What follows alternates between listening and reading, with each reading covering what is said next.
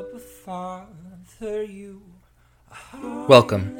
You're listening to Living Faith Podcast. Starry sky, see your hand in time, in mine to lead me through the night.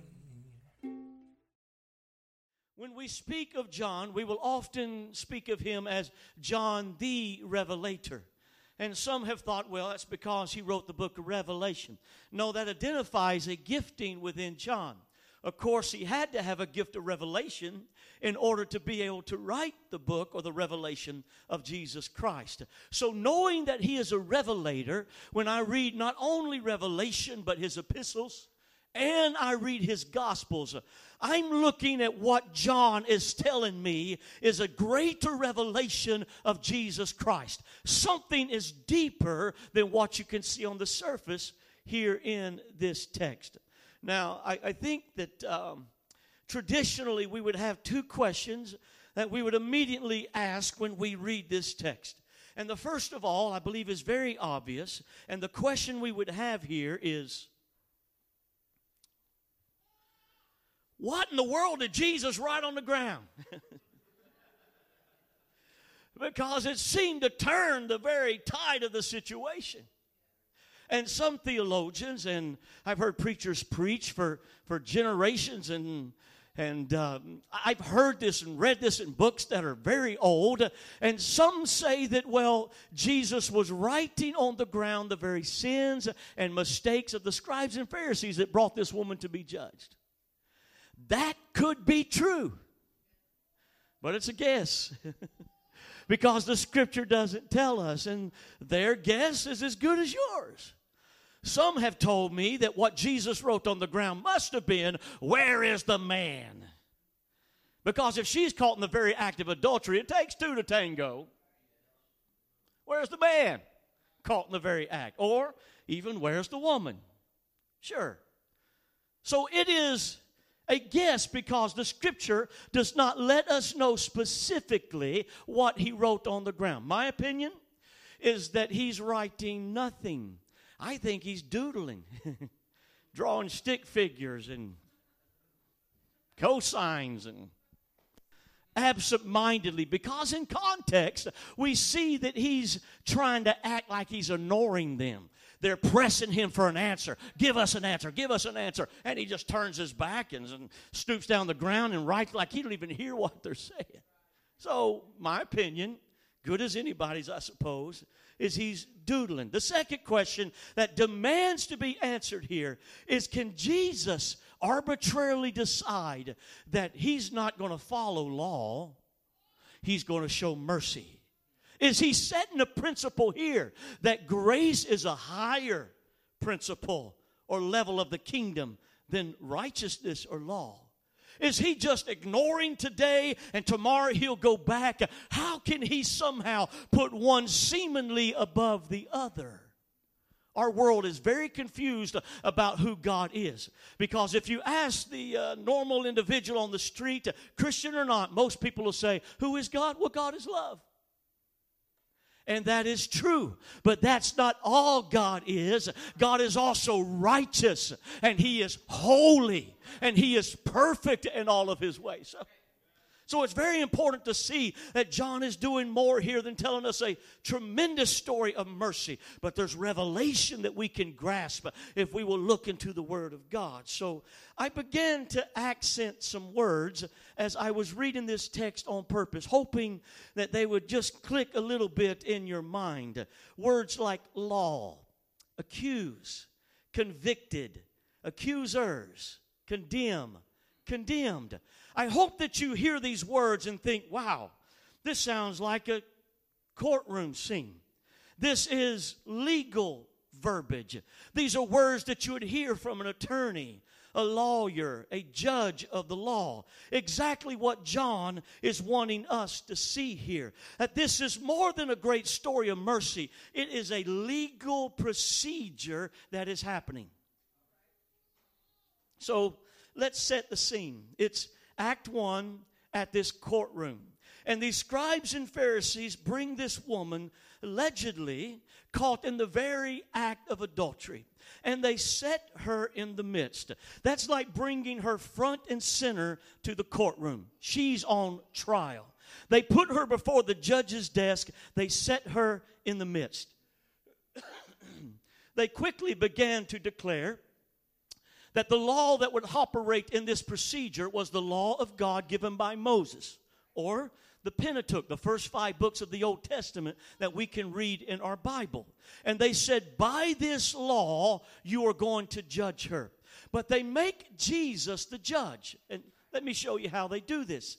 They specifically call him master. Now, in this context, it's not speaking of a master-servant type of master. It's talking about one that has mastered the law.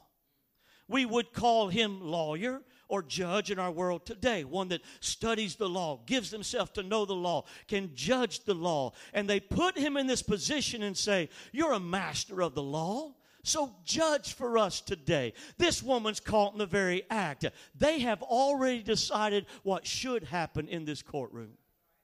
Because they say, Moses' law says she should be stoned, but really we wanted you to judge her. Will you follow the law or will you not? And so this courtroom seemingly has put Jesus into a corner, because their intent is not just to judge this woman, but they are trying to tempt or judge Jesus. Because either way he goes, they think that they can destroy his ministry. They believe he has one of 2 choices. He can choose the law, or he can choose grace. He can choose the righteousness, or he can choose mercy. And either one he chooses will destroy his ministry. If he says, you know what, guys? That's exactly what the law of Moses says. Okay, let's take her out and put her to death. Then they will say to him, then what good is all of your beatitude message? What is all this new commandment I've given to you that you love one another? Because you believe the old law just like we do. You've got no new covenant, no new teaching. You've got no new word to speak. So no one should even listen to you because you even defile the Sabbath, but you believe the law. And if it goes the other way and says, well, I think we should show her mercy, then they'll say, no one should follow you. You should disciple nobody because you are lawless. You are unrighteous. You do not believe God's law. So they think they have him backed into a corner, his hand twisted behind his back, and whatever he says is going to destroy his ministry. But in these situations, Jesus will not let his ministry to be destroyed, but it's an opportunity for those who are hungry to receive revelation. So, back to this courtroom scene. Jesus must somehow make a choice. Will he choose law or will he choose this mercy, this grace? But I have to make a statement as I'm preaching today, that truth can stand up to every temptation.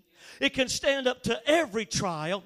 It is truth all the time, or it is not truth whatsoever at all. That truth is the answer for every generation, for the generation of this woman and for the generation we live in today, or it's just not truth. So, what is this truth that I speak so boldly about? John himself makes it clear in the 17th chapter, in the 17th verse of his gospel, when he declares what Jesus is saying. Thy word is truth, O God. So you want to know what will stand up to every trial, every temptation, what is relevant for every generation, the answer for every situation, what is truth all the time or not truth at all. It is the word of God. You can stand on the infallible truth of the word of God. But then we find something very interesting, because it's the same gospel, John, that says this in verse 14 and 6. It says, quoting Jesus, I am the way, and the life. So maybe there's a dichotomy, a failure, a mistake, because in just a matter of a couple of chapters, it's the word that is truth. And then we find Jesus saying, I'm the truth. So which one is right? Is the Scripture got a problem here? Of course not. The answer is both of them are right. This is why in the foundation of his gospel, John 1:1, he begins with this revelation and understanding. In the beginning was the Word, and the Word was with God, and the Word was God. The same was in the beginning with God. All right? Now look just a few verses further in verse 14. He's talking about the Word that is God, that was in the beginning. And now he says, and the Word was made flesh. When did that happen? That's happened when Jesus Christ was born in Bethlehem's manger. That the Word that was God became flesh, verse 14, and dwelt among us, and we beheld His glory. The glory of the only begotten of the Father. But look at this. Full of grace and truth. You see, there's a phenomena that happened when Jesus Christ was born. No longer do you have to choose law or mercy, but in Jesus Christ, He's full of both. No longer do you have to choose righteousness or grace, because in Jesus Christ, He is full of grace and full of truth. This is the revelation that this text is trying to tell us. Yes, God is love, but He is also righteous and holy and pure. You cannot separate Jesus from the Word. I've heard some church make this a statement, and admittedly, I'm going to make an assumption. I've heard some churches say, well, we're a Word church. And I'm assuming, hopefully wrong, but I'm assuming that what they're meaning by that is that we put a lot of emphasis on the Word of God and maybe not so much on the moving of the Spirit. How ignorant. Because you cannot separate the Word from the Spirit. It's one and the same. By the same token, I've heard some say, well, we're a Spirit-led church. And I'm assuming they mean we really want the Spirit to move among us. And it doesn't really matter so much what the Word of God says. Just as ignorant. Because you cannot separate Jesus from His Word. It is one and it is the same. So understanding that, looking back at our particular story here, we find that it is impossible for Jesus to choose law and ignore mercy. He's full of both. It would be impossible for Him to choose grace and ignore righteousness. He's full of grace and truth. He cannot ignore who He is. So here's the story. They are demanding that Jesus, who is a master of the law, will judge this woman. And Jesus makes an interesting move that repositions Himself in this courtroom. He stoops down and writes on the ground. I'm likening that today into dismissing Himself from the judge's desk. He lets them know real quick, I'm not here to judge this woman. But instead of staying behind the judge's desk, He stoops down to the defender lawyer table. He becomes her public defender so that He will fight for her. This is His action of stooping down and write on the ground. Let me prove that to you. Again in John's Gospel, chapter 12, verse 47. Jesus said, I am come not to judge, but to save. Now here's the qualification. Verse 48, the next verse. The word that I have spoken will judge you in the last day. He's saying there will come a time at the end of mankind's time when all men, great and small, will stand before that great white throne judgment to be judged. And He will open the books and begin to judge mankind for their works and for their actions according to what is written in the books. But not today. That's the end of time. He's saying there will come a time I will be judge, but not yet. Right now, I'm her advocate.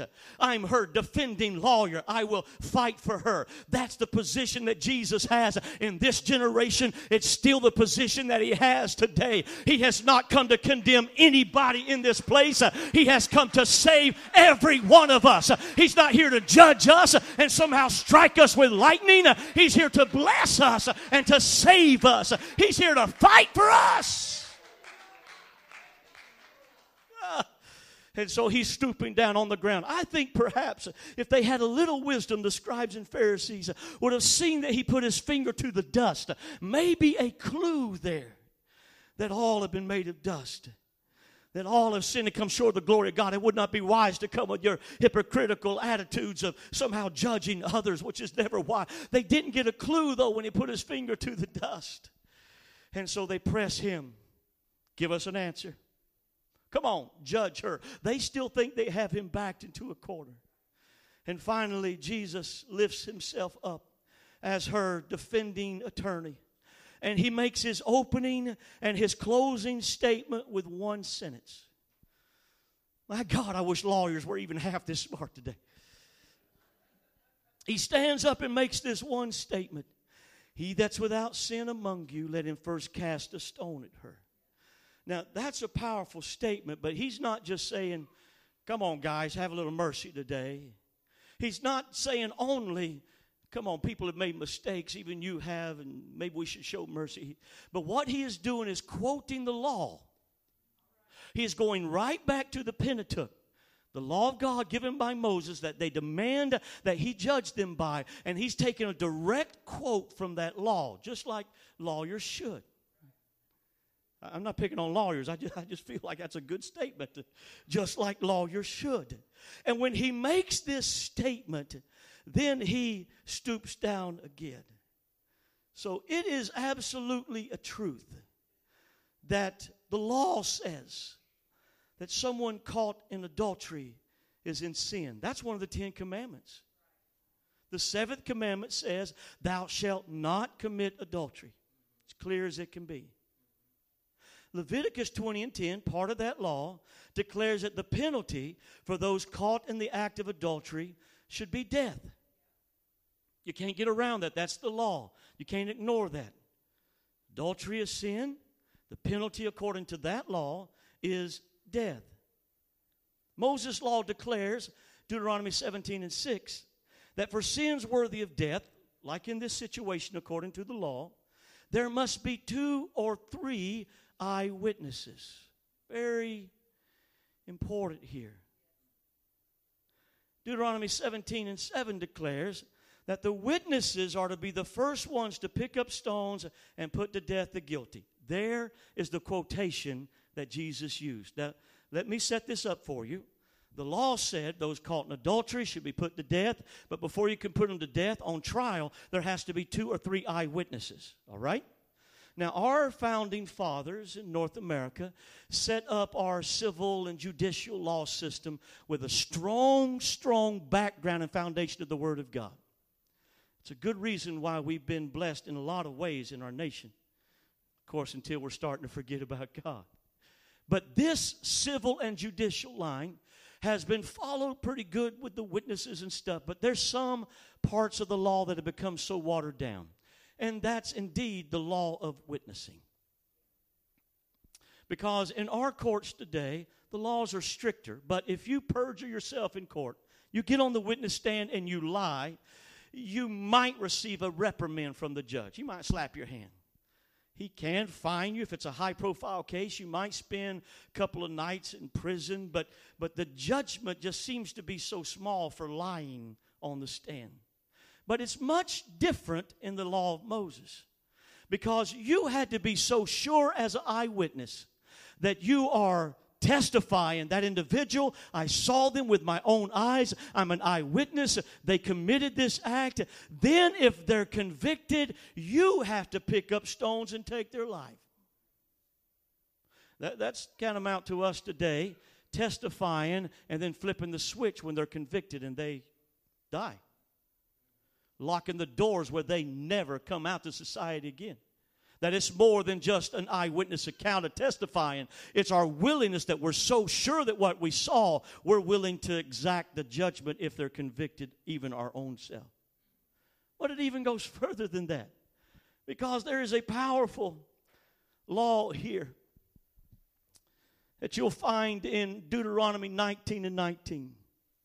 False witness.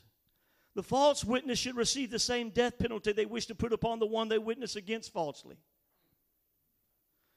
I know maybe you didn't catch that at first, But the penalty for being a false witness is whatever penalty you're trying to put on this one by lying about them now comes on you. So it's more than just, well, I'm going to lie about them and you know, if they're not convicted, I'm just going to go free. No. If you lie about them and they're not convicted, now you're on trial for false witness. And just as strong as there should not be any adultery, the 9th commandment says, thou shalt not bear false witness. Just as strong. Because a witness and a testimony is very powerful in the kingdom of God. In fact, this principle that in the mouth of 2 or 3 witnesses every word be established is not just Old Testament, but it is absolutely New Testament. In fact, it is kingdom-wide. It is a principle that if you want something to be legally binding, it needs to be in the mouth of 2 or 3 witnesses. And then it becomes legally binding. Things that are bound in earth are bound in heaven because the mouth of 2 or 3 eyewitnesses. Legally binding. So here we see a switch in the situation. Because what we know of the scribes and Pharisees comes into play here. Jesus had the hardest time with these scribes and Pharisees. He said that they looked good on the outside, like they were real religious. But on the inside, they're full of dead men's bones. The way that Jesus says it in the gospel is that you're whitened sepulchres, graveyards full of dead men's bones. He was saying this in identification. You look good, your religion looks good on the outside, but you don't have anything on the inside. As we would say today, there's no love. There's no Christian character. There's no morality of your heart. Oh, you don't go to the wrong places and you try to do the right thing, but there's nothing in your heart. But even they celebrated this. They loved that their religion was everything they did and they didn't do, had nothing to do with their heart. Because they wrote volumes of what you should do and what you shouldn't do. Only walk this far because after that it's work and you're violating the Sabbath. Only carry this so much, and they did that. So it is not only who Jesus described them as, but it is obvious in history that this is what they celebrated. So knowing that, it becomes obvious. These scribes and Pharisees would not have been caught dead viewing an adultery because it would have made them unclean and sinful according to their own belief. They would not have been in some place of ill repute to watch this kind of action happen because they themselves would become guilty and sinful. So it's obvious what we know of the Pharisees, and also specifically by this law that Jesus brings out, that these scribes and Pharisees did not see this. But rather it's hearsay. I have it on good word from somebody I have great confidence in. This woman caught in the very act of adultery. And so they testified based on whatever they thought was righteous, and they really didn't see it with their own eyes. Or perhaps they thought, everybody knows this woman's reputation. She's loosey-goosey, easy-peasy, and surely everyone's going to believe that she was caught in the very act of adultery. Regardless of how they somehow justified themselves, it's obvious according to this law that Jesus brings out as the lawyer of this case, and also the actions and what we know of these individuals that are Pharisees and scribes. They did not see it, but they are being false witnesses. So now the shoe has been moved to the other foot. The courtroom has flipped because the woman is no longer on trial. No true eyewitnesses there. However, these scribes and Pharisees are in big time trouble because they have been false witnesses. And now that they've tried to put her to death and they've lied about it, they are in danger of being stoned themselves. But Jesus does a beautiful move. Where on one side of the courtroom he's been fighting for this immoral woman, he now stoops down on the ground again. It's like he moves from one side of the courtroom to the other side of the courtroom, and he starts fighting for those who've been lying and had hypocritical and judgmental spirits, because Jesus came to save not just the immoral, but he came to save those that were so religious that they were no longer Christians. He came to save those with perversion and those with a gossiping tongue. He came to save those that were lost in their problem of immorality and those who were hateful in their spirit. He stoops down again and positions himself to fight for these scribes and Pharisees, because he didn't come to judge them, but to save even them. And he is ignoring them. That is so key. Because he is not going to take their statements, their testimonies, and their witnesses and put it on the court trial and make it something that is legally binding. But he is waiting for them to recant their statements. And they are standing there realizing Jesus just called us. We are false witnesses in this trial, and according to Moses' law, we should be put to death. And they began to realize he is just doing the same thing, delaying. He's given us a chance to retract our statement, to recant our testimony. And from the eldest, who was obviously one most groomed in the law, he began to realize by his own conscience, if we get a chance to have mercy here, we need to skedaddle. We need to get out of here as quick as we can. And he dropped the weapons that he brought to stone this woman, and he begins to back out. From the eldest even to the last, until every one of them walked away. Jesus gave them time to pull back their testimony so they would not have to be judged. Jesus still does this today. How many of us so bold and brazen with God? If you're really God, strike me dead. And if you're God, do this. And we have such terrible testimonies. And he just seemingly ignores it and doesn't put it on the courtroom history. But he waits for us to come to a place where our conscience will convict us. And then he can say, now what do you say? It's a time of mercy for you as well. Oh, God is so awesome. And so one by one, they began to walk out and leave their weapons that they would take her life with. And finally, Jesus has waited a long time and no one is there. And he looks around and he speaks to the woman, I will not condemn thee. Go and sin no more. But Jesus is not just showing mercy here and showing grace. He's allowing this to happen legally. Because he cannot show mercy and ignore law. It's impossible. He is reaching back instead to the very law of Moses. And even before the law of Moses, when the earth was formed, because the scripture said from the very foundation of the world, there was a lamb that was slain for sinners. And he's reaching back to that law, the foundation of the earth, and he's saying there's a lamb that will take your place. He's reaching forward to Calvary because he's not bound by time. When he will hang on that Calvary's hill, there he will be lifted up above the earth and suspended from heaven, and he will bleed his blood for those who had made mistakes and be the Lamb of God. He's reaching back to the prophecy and forward to the future where it will happen, and he's declaring this, my testimony is that I'm the Lamb that will take the sin for you. Instead of you having to die here, woman, because of the actions of your presumed adultery, I will die for you. But there is something else that needs to happen, because we have well established that it's the mouth of 2 or 3 witnesses. Every word is established. And while Jesus is testifying mercy lawfully, and while he's looking to the Word of God, Old Testament and New Testament, to say that there's a lamb that will take her place, we've established that's one testimony. Because the Word and Jesus are just one. It's why he looks at her and gives her a question that demands that she takes the stand and speaks the power of her testimony. When he says, woman, where are thy accusers?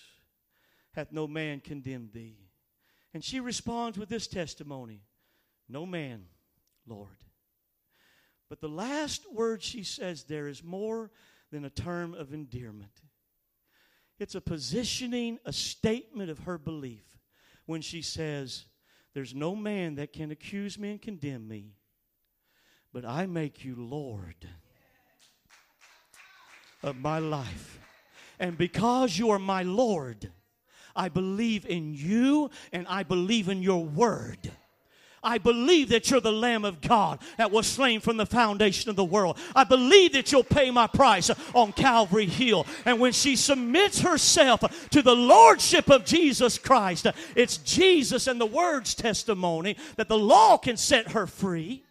And it's her testimony that I believe the law. I'm an eyewitness. I believe the law, and therefore I can be set free. In the mouth of 2 or 3 witnesses, every word is established, and legal binding happens for her, and she is set free because Jesus is full of grace and mercy, yes. But He's full of truth, and He's full of righteousness, and He never ignores the law.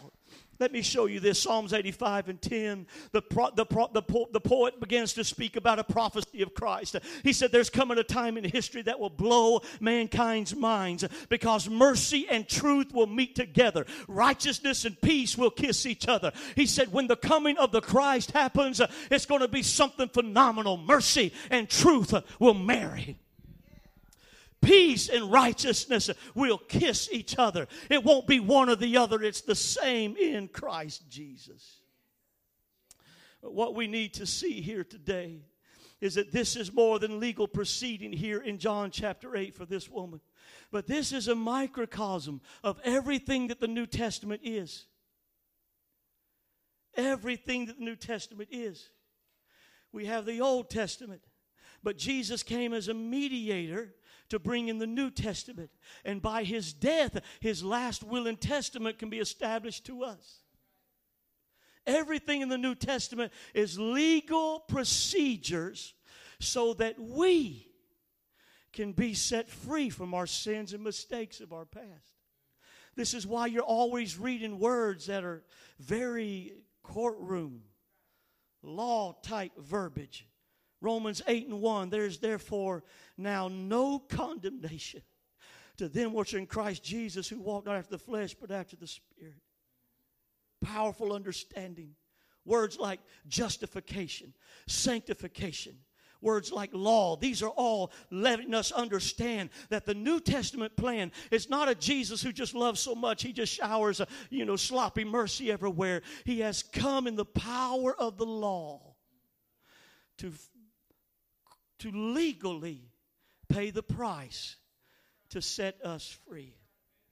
I would even declare unto you as I'm closing today that every church service is a courtroom where heavenly, eternal, legal procedures are taking place. And this is the way it operates. You come into this place and your soul is open before heaven. And you should believe that immediately judging you and accusing you before God is your prosecuting attorney. The Bible says that Satan is an accuser of the brethren. That's what he does. And just like that, he went before God and accused Job and said, Job, he's not worthy of your love. He just serves you for everything he can get. And Satan is accusing a child of God. He still does the same thing every church service. And he speaks there into your spirit and he says, there's no way you're getting a miracle today. You slipped up and made mistakes. Come on, how different are you from the last time you went to the altar and repented? He's accusing you before God. And he's trying to make in this state courtroom statements that you don't deserve to have any mercy. You don't deserve to have any grace. But by the law, you should be judged. You should be condemned. That's what you hear. That's what you fight. But as church service begins to go, it is formulated for this purpose. We begin to sing, as Pastor said, about our great God. And we sing about the law. Yeah, the New Testament law. About how he loved us with the Calvary and he broke every chain that bound us. And we sing about the law. And what you're hearing as we're singing and worshiping is the law of God. It's the law of the kingdom. And then the preacher is sent like a lawyer to a specific word in the law. And God says, I want you to preach this word of the law. And he begins to tell you exactly what you need to hear from one particular place in the law. And today, it's how powerful your testimony is. And then after you've heard the preaching, there must be a response. Because the Word and the Spirit are agreeing together to tell you that you're loved, that you have blessings, That mercy is for you, that the Spirit of God, that salvation, that healings and miracles, etc., are for you.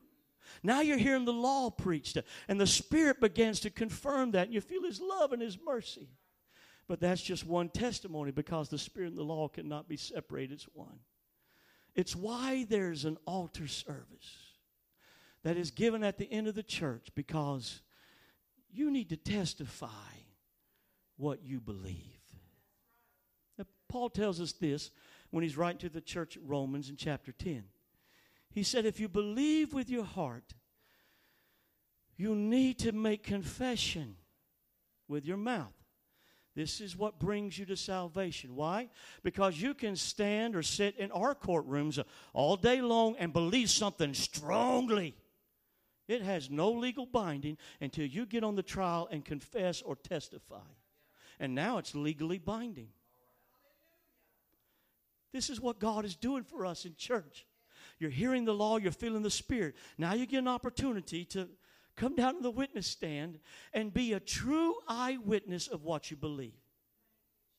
So if you truly believe, then you make confession. Now, John 3:16 tells us then, again it's John, for God so loved the world that He gave His only begotten Son, that whosoever believeth in Him should not perish, but have everlasting life. For God sent not His Son into the world to condemn the world, but that the world through Him might be saved.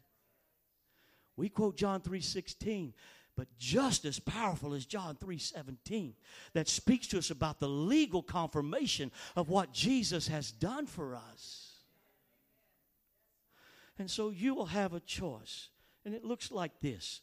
You come in the church, and that prosecuting attorney, Satan, the enemy of your soul, is saying, nothing's going to happen to you today. You're just going to feel the presence of God. You're going to walk out. You don't deserve it. You've not done the right things. And he's all these accusations before heaven and before God. But you hear the law preached. God loves you. Paid a price for you. You feel the Spirit of God drawing you. Now you've got to be the eyewitness and look into your heart and see what you believe. Now, if you don't believe, it doesn't matter what you confess. You're being a false witness. And if you believe, but if you believe not, you're condemned already, right? But if you believe, then you got to be a true witness. Let me show you something. Pastor, can I use you? Just stand up with me. There is a statement in Christendom across our world that can be very powerful, but it's not used properly. And it's this statement. I confess that I believe in the Lord Jesus Christ as my personal Savior. And I accept Him as Lord and Savior of my life. Something like that. I'm sorry it's not perfect, maybe like it should be. But we don't understand exactly what that is. Anyone can say that and it mean absolutely nothing unless it's a true eyewitness. Now, if I tell you today, I believe in this man, you know what I mean. You know I don't mean, oh, I believe he exists. Of course he exists, right? And I don't mean, oh, I believe that he's pastor or whatever position that we might want to put. Of course he is. But if I tell you, I believe in that man, and I do. You know what I mean. You know that I mean, I believe in not only this man, but what he lives for. I believe in what this man's conversation is. I believe in what he dreams about. I believe in what he lives for. I believe in what he would literally give up his life for. Thank you, Pastor. So if I make a confession and I say, I believe in the Lord Jesus Christ, when you call Him Lord of your life, you're not just saying, I believe that He existed or that He really went to Calvary. You're saying, I believe in Him, what His words are, what He lived for, and what He died for. And to say, I believe in Him and He's Lord of my life is to say, I believe in every word that He has spoken. You can't separate Him from His word. So, when we make that confession, it can be legally binding if we're not false witness. But if we can look into our heart and see, what do we believe?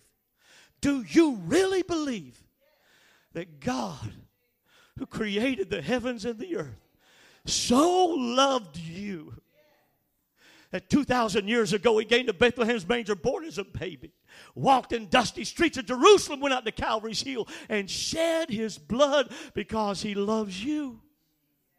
He loves you so much, he paid the price for you to be free from sin and mistake and failures of your past.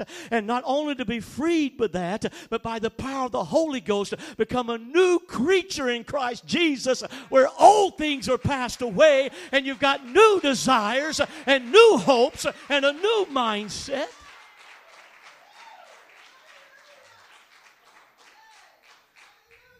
So what we have to decide today is, what do we believe?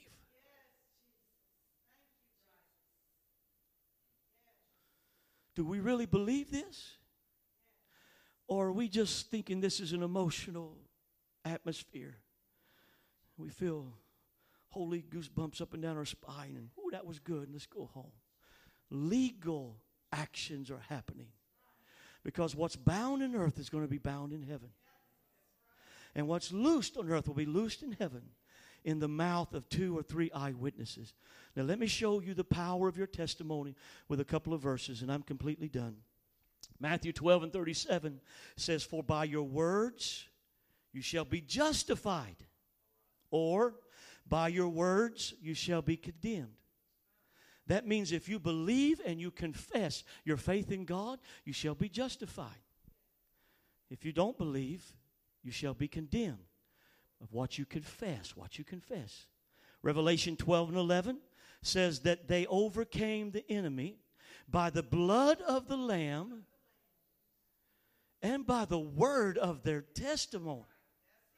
Your testimony is legally binding to set you free from mistakes and failures of your past. So what we have to decide today is, what do you believe, and are you willing to speak your testimony? Stand with me all over the congregation. I'm asking pastors, prayer partners to come, those that have specifically been invited by Pastor in the past couple of days to help us. I want you to come, prayer partners, and stand across this front. Lois, would you come also? These are tremendous, respected leaders in this church who not only have a powerful walk with God, but also have ministry to help others as they begin to walk with their journey with the Lord. And I'm going to ask them to stand here as someone that you can come to coach you, to help you. If you're not sure how to follow this law and let the Lord be in your life, they'll tell you how to repent and how to commit to be baptized in His name and how to receive this experience of the Holy Ghost that binds your salvation, earth and in heaven. So when I give an invitation in just a moment, you'll make your way out of where you're standing and walk down to one of these that you trust or feel like that you can talk to. And there we're going to just wait a few minutes while I give instructions, and then we'll let, then we'll let just us talk to the Lord about what we believe. You'll give your testimony, not to me, not to these, but before heaven and before God. So here's your question.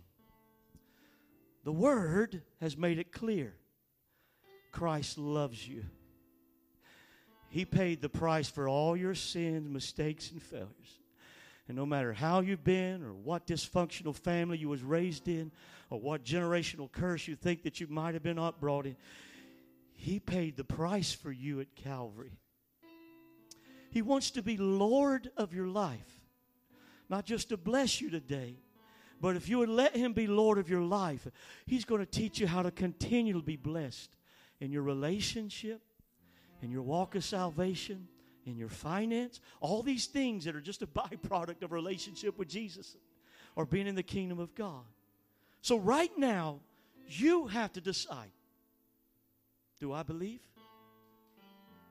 Look into your hearts right now and be a true eyewitness. What do you believe?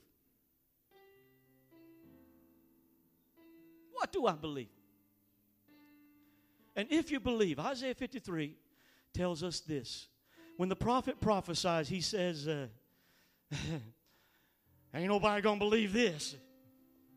King James says, who hath believed our report? And to whom is the arm of the Lord revealed? That's speaking about the power of God. Who is going to see the power of God in their life? It answers right back to the first statement. Who believes? That's who sees the power. If you can look in your heart and say, I believe, then it's time to make your way down to the front right now as a sign of your confession that I believe. So here's my invitation. If you're here today and you want God to help you in your salvation journey, wherever you are in that, if you're just beginning or if you've been believing for a while, if you've received the Holy Ghost or you haven't, if you need help today in your salvation journey, then if you believe, step out right now and come down and stand in front of one of these anointed speakers, one of these anointed prayer warriors. Who wants to say, I believe, and I'm ready for some help in my salvation? There they come. There you go. Go ahead and come on down. There you go. Yeah. Yes. Wherever you are on your salvation journey, if you want to confess today, I believe in the Lord Jesus Christ, and I want Him Lord of my life, then come right now. That's a good confession to make if you believe it. There you go. Come on down. There's still more that are coming. Even stand in front of one of these. That'd be good. There you go. Somebody else. I feel like somebody else needs to make a move for their salvation journey today. Beautiful.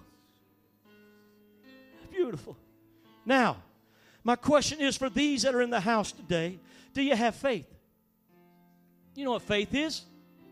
Hebrews 11:1 tells us. Now, faith is the substance of things hoped for. The faith is evidence in the courtroom of your life. You want evidence to happen for you that you really believe? Then your step of faith to get out and come down to the front. That's your evidence. I believe. Your confession is your evidence because it's a response of faith. I need to go one step further. Isaiah 53 tells us He's wounded for our transgressions, bruised for our iniquities, chastised our peace upon Him, and with His stripes we're healed. I don't have time to qualify this, but I can show you by the authority of the Word of God that if you're a child of God, you have legal rights to healing. It is your legal right to healing.